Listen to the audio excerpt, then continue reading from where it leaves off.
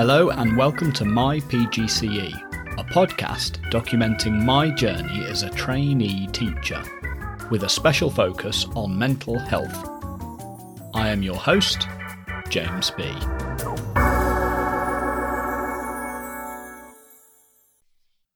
Good morning.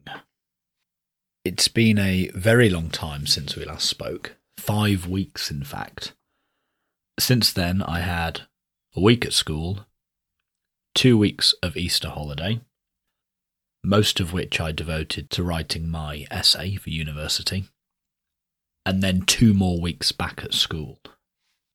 The first couple of things I want to discuss today, a couple of things that came to light in that final week before Easter, and which relate to the previous episode of the podcast.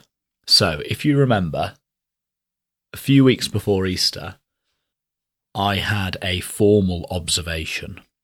So my professional practice tutor from the university came into my placement school and observed me teach my year 7s. And on that day, there was a disgusting smell in the room, which was a considerable distraction for the kids and for me. My mentor, bless him, did his best to help. He said he was going to go get some air freshener, but came back with a little bottle of perfume. I don't know where he got it from. Sprayed that around, but it just congealed with the sick smell and created this new sicky sweet smell, which was arguably even worse than before. And the source of this smell, despite my best efforts, was never discovered. That is, until the following week, when one of my year 7 students told me that it had been a fart spray. So there you have it. A student was creating this smell. That didn't really surprise me too much. I certainly wouldn't put it past some of my year 7 students to do that. Although the smell in the classroom was definitely a sicky smell, not a farty smell, but anyway. I didn't find out who it was. All I found out was that it was a fart spray. But at least I had some measure of resolution there. Something else I discussed in the last episode was the value of trainee teachers. What is the value of a trainee teacher? Why have one in your classroom? Now, I was a bit pessimistic. I said something along the lines of trainee teachers are a burden to be put up with until they become good teachers and can continue the profession after the current good teachers have retired. But I continued the discussion with a teacher at school, and he explained that trainee teachers have far greater value than that. Far greater immediate value than that. He explained that trainee teachers free up capacity. So if you've got a trainee teacher who takes on 3 or 4 of the lessons of another teacher, that other teacher now has more time to do other things. I mean, sure, they'll still be in the lesson observing you, but they won't have to plan as many lessons for the week. They can devote more of that time to doing other things, so it frees up capacity.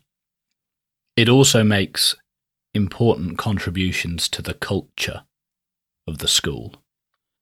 Trainee teachers are often very optimistic and enthusiastic and idealistic about the profession.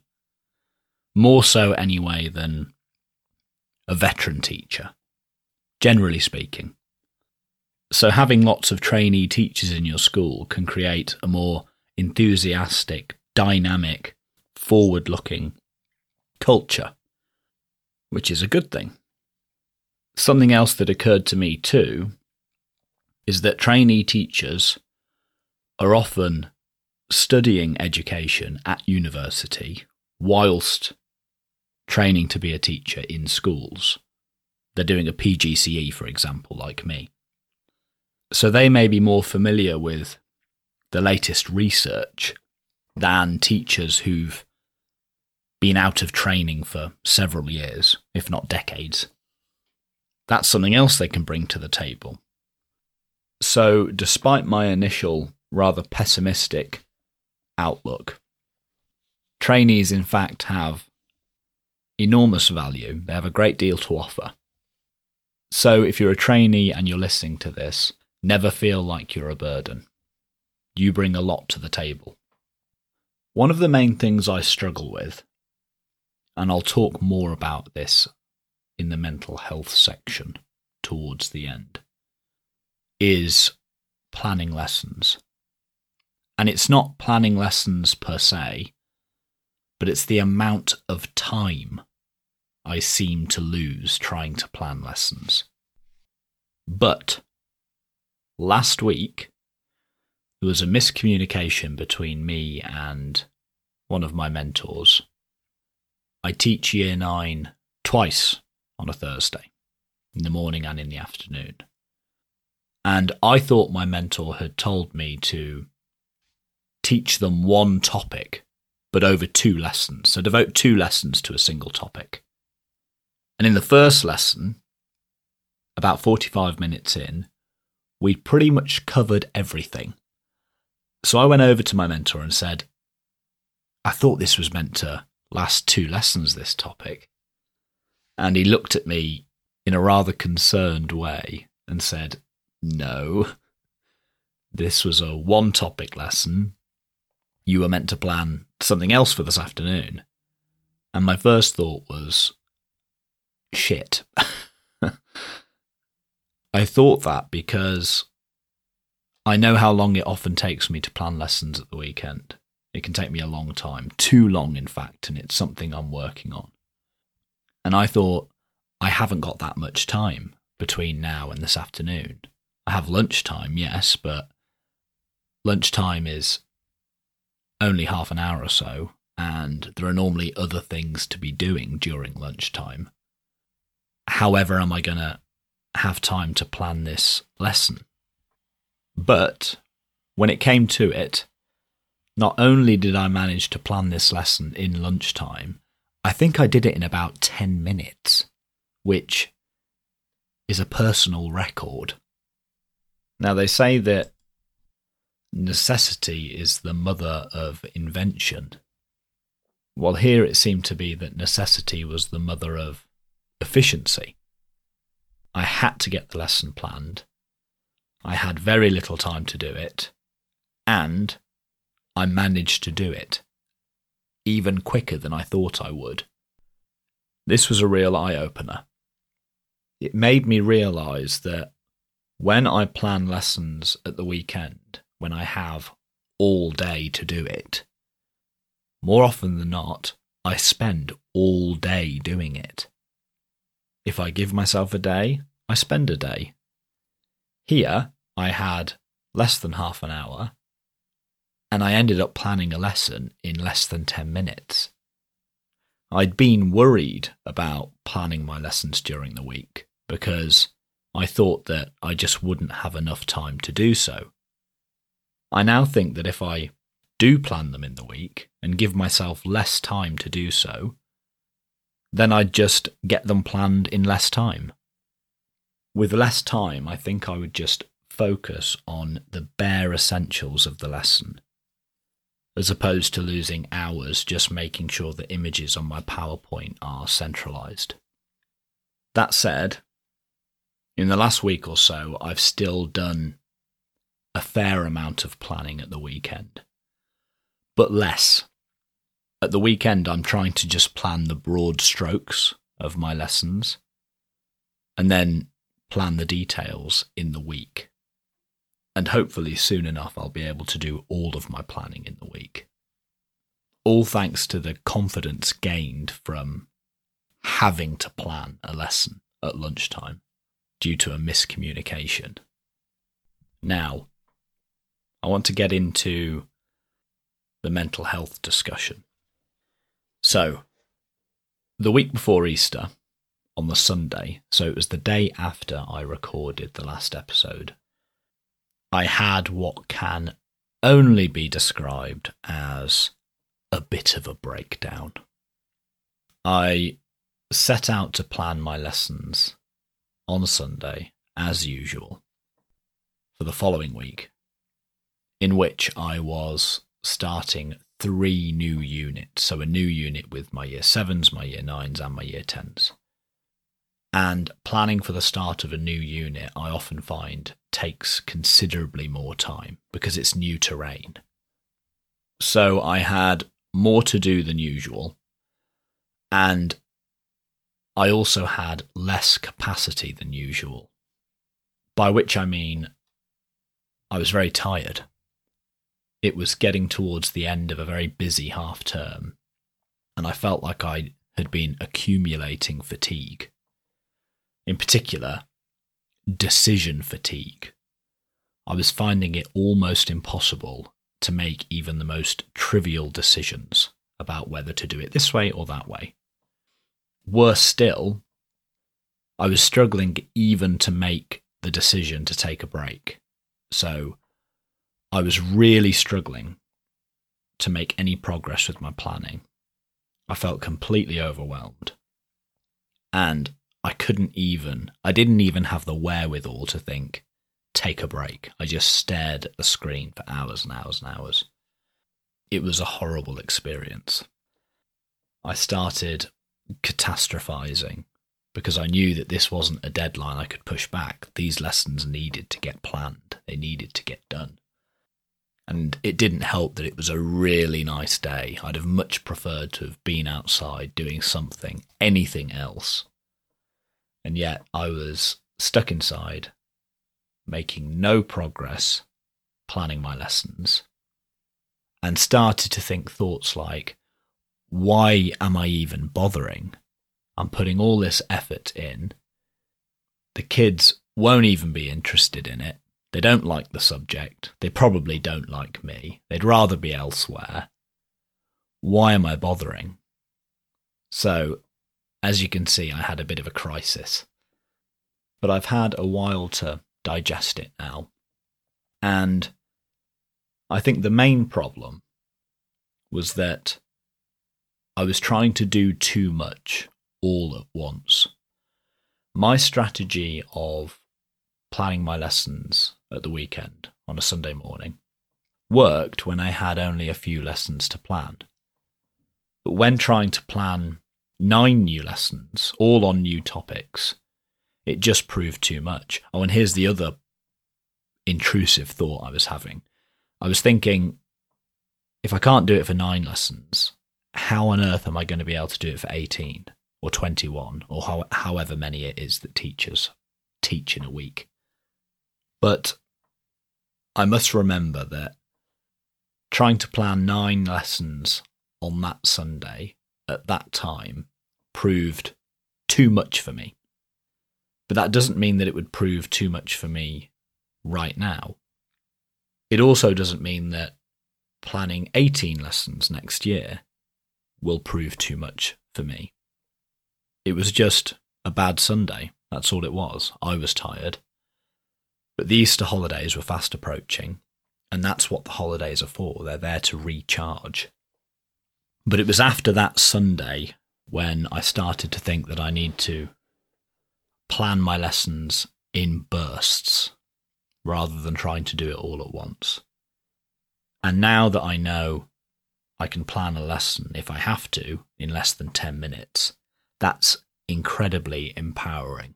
Gives me much more confidence. So yeah, I had a bad day of planning, but that doesn't mean I'm a bad planner, let alone a bad teacher. But I've had one other wobbly since then. That's what I like to call them, wobblies. Better than calling it a panic attack.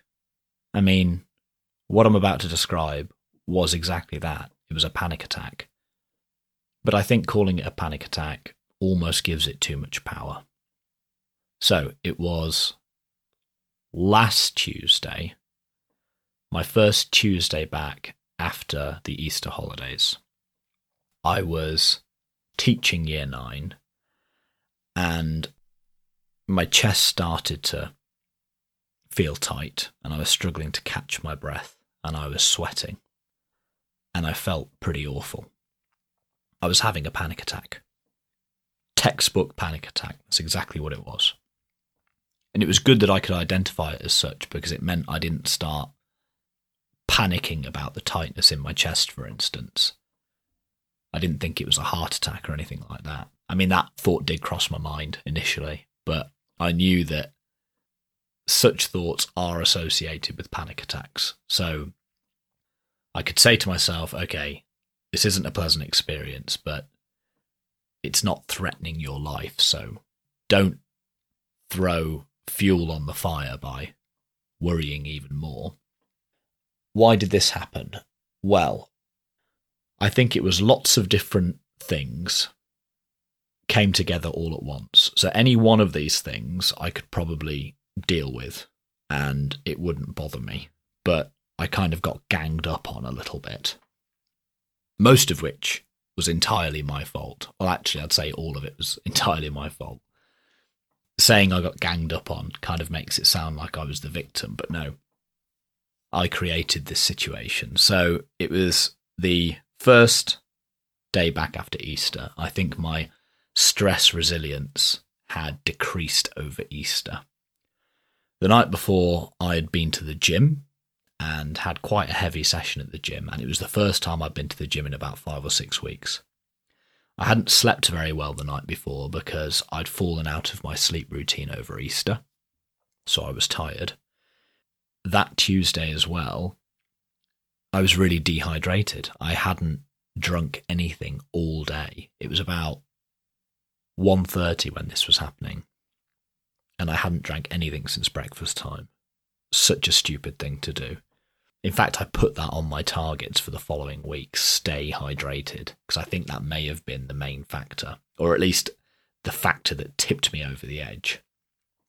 And also, my explanation in this particular lesson was tanking. I'd come up with some resources for my lesson that weren't quite right. I'd wanted to do certain things with them that I found out mid-lesson I couldn't. I could see the kids were switching off. Low-level disruption was starting to break out in pockets. And my chest started to constrict and my heart rate started to rise and I started to sweat and indeed suffered a panic attack. But I knew what it was. I informed the teacher. I carried on with the lesson because I knew that the best thing I could do at that point was to just try to distract myself from the way I was feeling. And I went straight into my Year 7 lesson after that. Again, informed the teacher. But 20 minutes or so into that lesson, I felt fine. The feeling had passed. And I haven't felt like it again since. Now, what's the moral of this story, besides staying hydrated? Had I not known that I was experiencing a panic attack, I'd have probably had to stop. I may have thought I was having a heart attack. An ambulance may have even been called. That's not beyond the realms of possibility. Many ambulances get called every day for people who are suffering anxiety attacks. When I first started suffering with anxiety, I went to the drop-in centre several times because I didn't know what was happening to me. I thought I was dying. But thankfully now I knew what it was. I could see it for what it was. I knew that it posed no real threat to my life. And I kept calm and carried on. And within half an hour I felt much better. So I guess the moral here is that being educated on the physiological symptoms of mental health problems, knowing what to look for and knowing how to identify symptoms when they arise, can help you overcome them. Okay, the last thing I want to talk about. I want to end on a high note. I'm currently reading Tess of the D'Urbervilles by Thomas Hardy.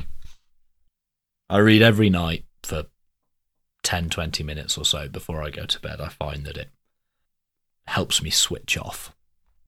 Interestingly, I've heard that reading novels before bedtime can help you sleep because when you read a novel, you create visual imagery in your imagination of what's going on in the novel.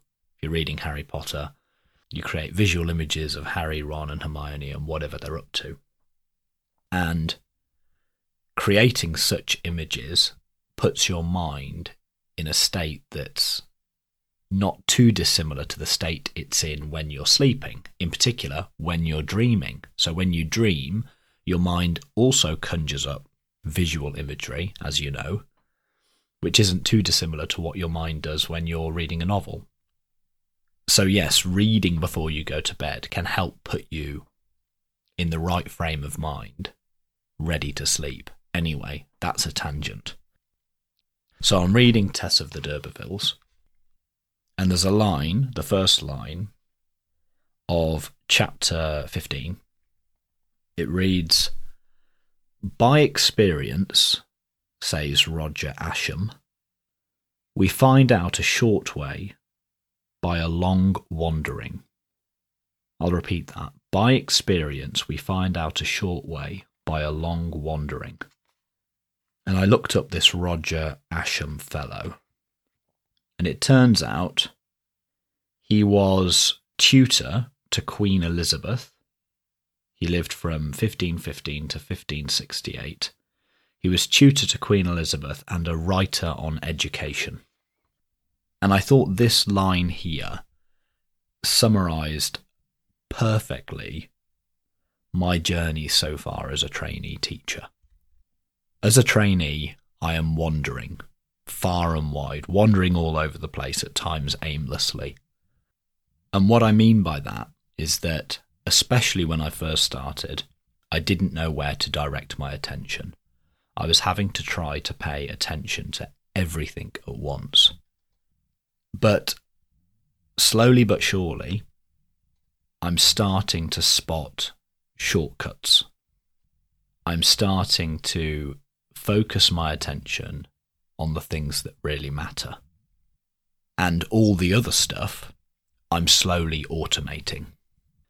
And this is sometimes why I think when you first start as a trainee and you see a veteran expert teacher, the journey from where you are to where they are just seems incomprehensible. How on earth do I get to that level?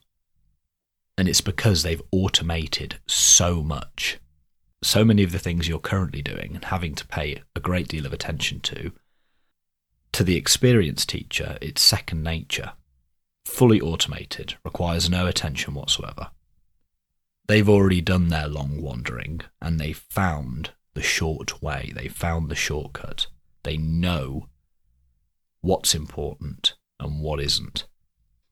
So yes, being a trainee teacher involves lots of wandering, but it's only by wandering that we find the right path and we find those shortcuts. I hope that your wandering is going well, and I'll talk to you again in a few weeks' time. If you like the episode, please spread the word in person and on social media. You can follow the podcast on Twitter @mypgcepod or email mypgcepod@gmail.com. Please subscribe, rate and review in your directory of choice. Please also consider becoming a patron at patreon.com/mypgcepod and helping fund both the podcast and my PGCE course. Thank you, and talk again soon.